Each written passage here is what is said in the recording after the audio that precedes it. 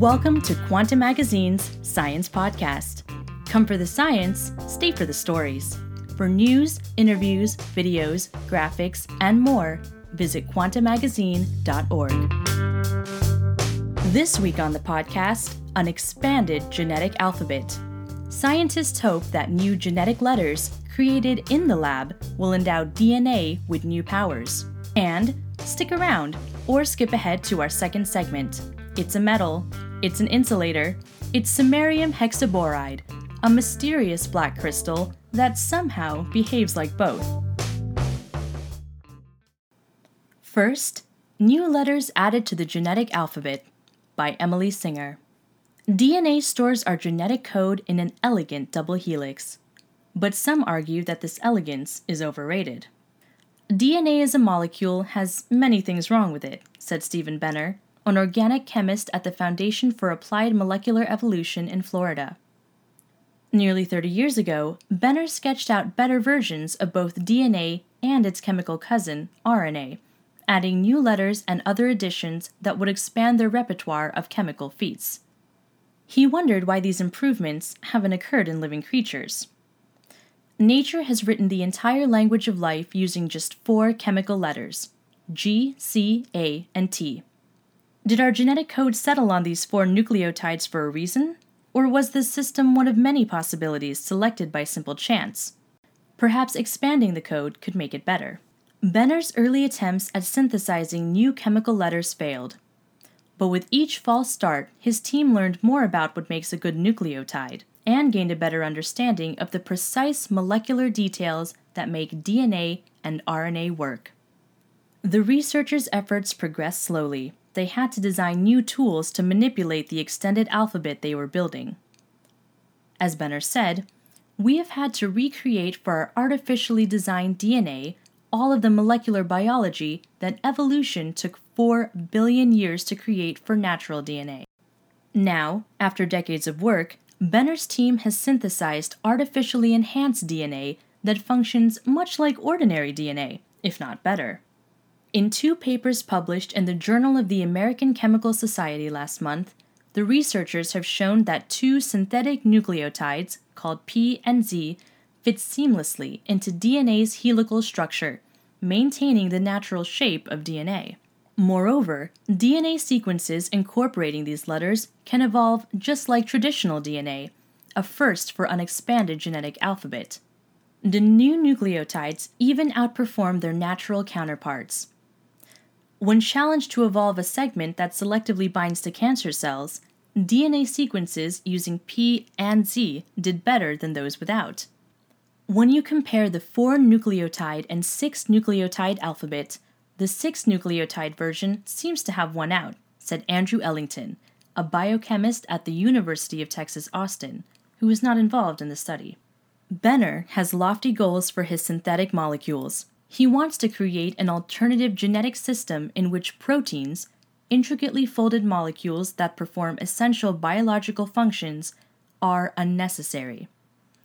Perhaps, Benner proposes, instead of our standard 3-component system of DNA, RNA, and proteins, life on other planets evolved with just 2. Better blueprints for life. The primary job of DNA is to store information. Its sequence of letters contains the blueprints for building proteins.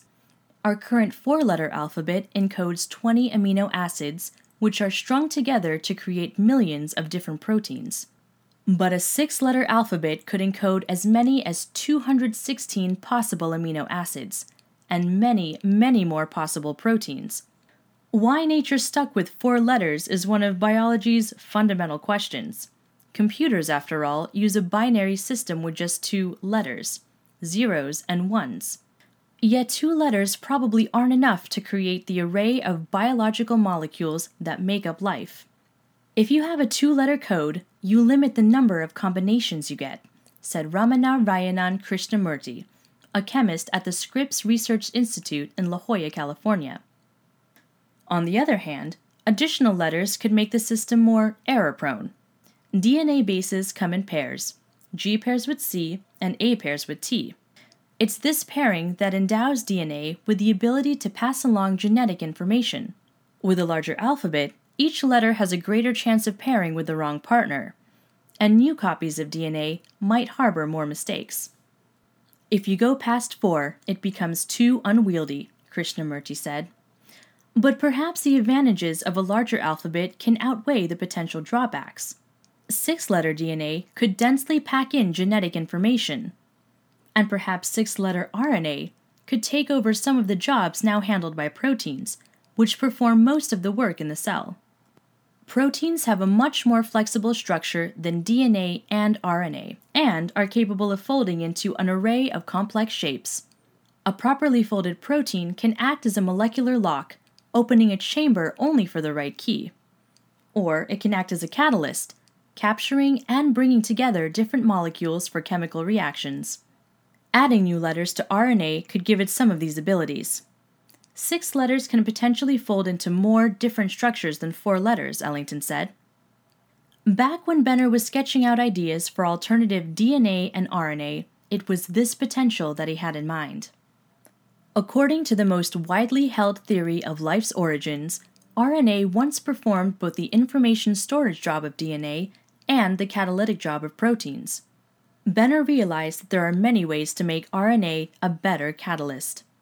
As Benner said, with just these little insights, I was able to write down the structures that are in my notebook as alternatives that would make DNA and RNA better. So the question is, why did life not make these alternatives? One way to find out was to make them ourselves, in the laboratory, and see how they work. It's one thing to design new codes on paper, and quite another to make them work in real biological systems.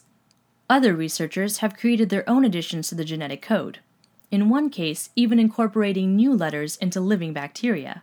But these other bases fit together a bit differently from natural ones, stacking on top of each other rather than linking side by side. This can distort the shape of DNA, particularly when a number of these bases cluster together. Benner's PZ pair, however, is designed to mimic natural bases. One of the new papers by Benner's team shows that Z and P are yoked together by the same chemical bond that ties A to T and C to G. This bond is known as the Watson-Crick pairing, after the scientists who discovered DNA structure. Mili Georgiadis, a chemist at Indiana University, Purdue University, Indianapolis, along with Benner and other collaborators, showed that DNA strands that incorporate Z and P retain their proper helical shape if the new letters are strung together, or interspersed with natural letters. This is very impressive work, said Jack Szostak, a chemist at Harvard University who studies the origin of life but who is not involved in the study. Finding a novel base pair that does not grossly disrupt the double helical structure of DNA has been quite difficult. The team's second paper demonstrates how well the expanded alphabet works. Researchers started with a random library of DNA strands constructed from the expanded alphabet and then selected the strands that were able to bind to liver cancer cells, but not to other cells. Of the 12 successful binders, the best had Z's and P's in their sequences, while the weakest did not. More functionality in the nucleobases has led to greater functionality in nucleic acids themselves, Ellington said. In other words, the new additions appear to improve the alphabet, at least under these conditions. But additional experiments are needed to determine how broadly that's true. It will take more work and more direct comparisons to be sure that a 6-letter version generally results in better aptamers, or short DNA strands, than 4-letter DNA, Szostak said. For example, it's unclear whether the 6-letter alphabet triumphed because it provided more sequence options, or because one of the new letters is simply better at binding. Benner wants to expand his genetic alphabet even further, which would enhance its functional repertoire. He's working on creating a 10 or 12-letter system and plans to move the new alphabet into living cells. Benner's and other synthetic molecules have already proved useful in medical and biotech applications, such as diagnostic tests for HIV and other diseases. Indeed, Benner's work helped to found the burgeoning field of synthetic biology, which seeks to build new life in addition to forming useful tools from molecular parts. Why life's code is limited. Benner's work and that of other researchers suggests that a larger alphabet has the capacity to enhance DNA's function. So why didn't nature expand its alphabet in the 4 billion years it has had to work on it? It could be because a large repertoire has potential disadvantages. Some of the structures made possible by a larger alphabet might be of poor quality, with a greater risk of misfolding, Ellington said. Nature was also effectively locked into the system at hand when life began. Once nature made a decision about which molecular structures to place at the core of its molecular biology, it has relatively little opportunity to change those decisions, Benner said. By constructing unnatural systems, we are learning not only about the constraints at the time that life first emerged, but also about constraints that prevent life from searching broadly within the imagination of chemistry. Benner aims to make a thorough search of that chemical space, using his discoveries to make new and improved versions of both DNA and RNA. He wants to make DNA better at storing information and RNA better at catalyzing reactions. He hasn't shown directly that the PZ base pairs do that, but both bases have the potential to help RNA fold into more complex structures, which in turn could make proteins better catalysts. P has a place to add a functional group, a molecular structure that helps folding and is typically found in proteins, and Z has a nitro group, which could aid in molecular binding. In modern cells, RNA acts as an intermediary between DNA and proteins, but Benner ultimately hopes to show that the three biopolymer system, DNA, RNA, and proteins, that exists throughout life on Earth isn't essential. With better engineered DNA and RNA, he says, perhaps proteins are unnecessary. Indeed, the three biopolymer system may have drawbacks, since information flows only one way, from DNA to RNA to proteins. If a DNA mutation produces a more efficient protein, that mutation will spread slowly, as organisms without it eventually die off. What if the more efficient protein could spread some other way, by directly creating new DNA? DNA and RNA can transmit information in both directions. So, a helpful RNA mutation could theoretically be transformed into beneficial DNA. Adaptations could thus lead directly to changes in the genetic code. Benner predicts that a 2 biopolymer system would evolve faster than our own 3 biopolymer system. If so, this could have implications for life on distant planets. If we find life elsewhere, he said, it would likely have the 2 biopolymer system. And now, Paradoxical Crystal Baffles Physicists by Natalie Wolchover. In a deceptively drab black crystal, physicists have stumbled upon a baffling behavior. One that appears to blur the line between the properties of metals in which electrons flow freely and those of insulators in which electrons are effectively stuck in place. The crystal exhibits hallmarks of both simultaneously. This is a big shock, said Suchitra Sebastian, a condensed matter physicist at the University of Cambridge, whose findings will appear this month in the journal Science. Insulators and metals are essentially opposite, she said, but somehow it's a material that's both, and it's contrary to everything that we know. The material, a much-studied compound called samarium hexaboride, or SMB6, is an insulator at very low temperatures, meaning it resists the flow of electricity. Its resistance implies that electrons, the building blocks of electric currents, cannot move through the crystal more than an atom's width in any direction. And yet, Sebastian and her collaborators observed electrons traversing orbits millions of atoms in diameter inside the crystal in response to a magnetic field, a mobility that is only expected in materials that conduct electricity.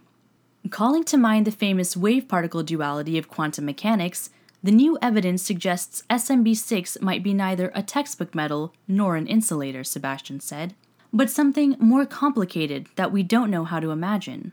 It is just a magnificent paradox, said Jan Zanin, a condensed matter theorist at Leiden University in the Netherlands. On the basis of established wisdoms, this cannot possibly happen, and henceforth completely new physics should be at work. It is too soon to tell what, if anything, this new physics will be good for, but physicists like Victor Galitsky of the University of Maryland, College Park say it is well worth the effort to find out. Oftentimes, he said, big discoveries are really puzzling things, like superconductivity. That phenomenon, discovered in 1911, took nearly half a century to understand, and it now generates the world's most powerful magnets, such as those that accelerate particles through the 17-mile tunnel of the Large Hadron Collider in Switzerland. Theorists have already begun to venture guesses as to what might be going on inside SMB6. One promising approach models the material as a higher dimensional black hole, but no theory yet captures the whole story. I do not think that there is any remotely credible hypothesis proposed at this moment in time, Zanin said. SMB6 has resisted classification since Soviet scientists first studied its properties in the early 1960s, followed by better-known experiments at Bell Labs. Counting up the electrons in the orbital shells that surrounded samarium and boron nuclei indicates that roughly half an electron should be left over on average per samarium nucleus, a fraction because the nuclei have mixed valence or alternating numbers of orbiting electrons. These conduction electrons should flow through the material like water flowing through a pipe, and thus SMB6 should be a metal. That's the idea people had back when I started working on this problem, around 1975, said Jim Allen, an experimental physicist at the University of Michigan in Ann Arbor who has studied SMB6 on and off since then.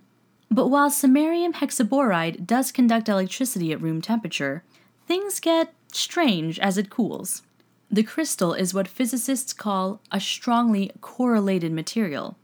Its electrons acutely feel one another's effects, causing them to lock together into an emergent collective behavior.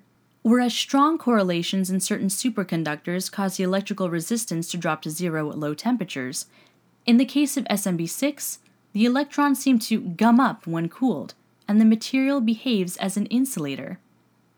The effect stems from the 5.5 electrons on average that occupy an uncomfortably tight shell encasing each samarium nucleus. These close-knit electrons mutually repel one another, and that essentially tells the electrons, "Don't move around," Allen explained. The last half electron trapped in each of these shells has a complex relationship with its other, freer conducting half. Below minus 223 degrees Celsius, the conduction electrons in SMB6 are thought to hybridize with these trapped electrons forming a new hybrid orbit around the samarium nuclei. Experts initially believed the crystal turns into an insulator because none of the electrons in this hybrid orbit can move. The resistivity shows it's an insulator. Photoemission shows it's a good insulator. Optical absorption shows it's a good insulator. And neutron scattering shows it's an insulator, said Lou Lee, a condensed matter physicist at the University of Michigan, whose experimental group also studies SMB6. But this is no garden variety insulator. Not only does its insulating behavior arise from strong correlations between its electrons, but in the past 5 years, mounting evidence has suggested that it is a topological insulator at low temperatures, a material that resists the flow of electricity through its 3-dimensional bulk while conducting electricity along its 2-dimensional surfaces. Topological insulators have become one of the hottest topics in condensed matter physics since their 2007 discovery because of their potential use in quantum computers and other novel devices. And yet SMB6 does not neatly fit that category either. Early last year, hoping to add to the evidence that SMB6 is a topological insulator, Sebastian and her student Beng Tan visited the National High Magnetic Field Laboratory, or MagLab, at Los Alamos National Laboratory in New Mexico, and attempted to measure wave-like undulations called quantum oscillations in the electrical resistance of their crystal samples. The rate of quantum oscillating, and how they vary as the sample is rotated, can be used to map out the Fermi surface of the crystal, a signature property which is sort of the geometry of how the electrons flow through the material, Sebastian explained. Sebastian and Tan didn't see any quantum oscillations in New Mexico, however. Scrambling to salvage Tan's doctoral project, they measured a less interesting property instead, and to check these results, booked time at another MagLab location in Tallahassee, Florida. In Florida, Sebastian and Tan noticed that their measurement probe had an extra slot with a diving board-style cantilever on it, which could be used to measure quantum oscillations in the magnetization of their crystals. After failing to see quantum oscillations in the electrical resistance, they hadn't planned on looking for them in a different material property. But why not? I was thinking, fine, let's take a sample on it, Sebastian said. They cooled down their samples, turned on the magnetic field, and started measuring. Suddenly, they realized the signal coming from the diving board was oscillating. We were like, wait, what? She said. In that experiment and subsequent ones at MagLab, they measured quantum oscillations deep in the interior of their crystal samples. The data translated into a huge three-dimensional Fermi surface, representing electrons circulating throughout the material in the presence of the magnetic field, as conduction electrons do in a metal. Judging by its Fermi surface, electrons in the interior of SMB6 travel 1 million times farther than its electrical resistance would suggest is possible.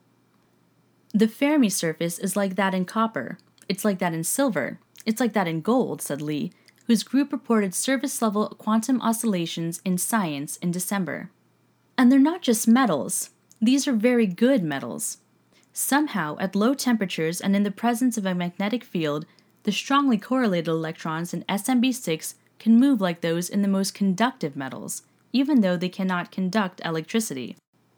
But how can the crystal behave like both a metal and an insulator? Contamination of the samples might seem likely, if not for another surprising discovery. Not only did Sebastian, Tan, and their collaborators find quantum oscillations in an insulator, but the form of the oscillations, namely how quickly they grew in amplitude as the temperature decreased, greatly diverged from the predictions of a universal formula for conventional metals. Every metal ever tested has conformed to this Lifshitz-Korsavich formula, named for Arnold Korsavich and Evgeny Lifshitz, suggesting that the quantum oscillations in SMB6 come from an entirely new physical phenomenon. If it were coming from something trivial, like inclusions of some other materials, it would have followed the Lifshitz-Korsavich formula, Galitsky said. So I think it's a real effect. Amazingly, the observed deviation from the Lifshitz-Korsavich formula was presaged in 2010 by Sean Hartnell and Diego Hoffman, both then at Harvard University, in a paper that recast strongly correlated materials as higher dimensional black holes, those infinitely steep curves in space-time predicted by Albert Einstein. In their paper, Hartnell and Hoffman investigated the effect of strong correlations in metals by calculating corresponding properties of their simpler black hole model, specifically how long an electron could orbit the black hole before falling in. I had calculated what would replace this Lifshitz-Korsavich formula in more exotic metals, said Hartnell, who was now at Stanford University. And indeed, it seems that the form Sebastian has found can be matched with this formula that I derived. This general Lifshitz-Korsavich formula holds for a class of metal-like states of matter that includes conventional metals, Hartnell says.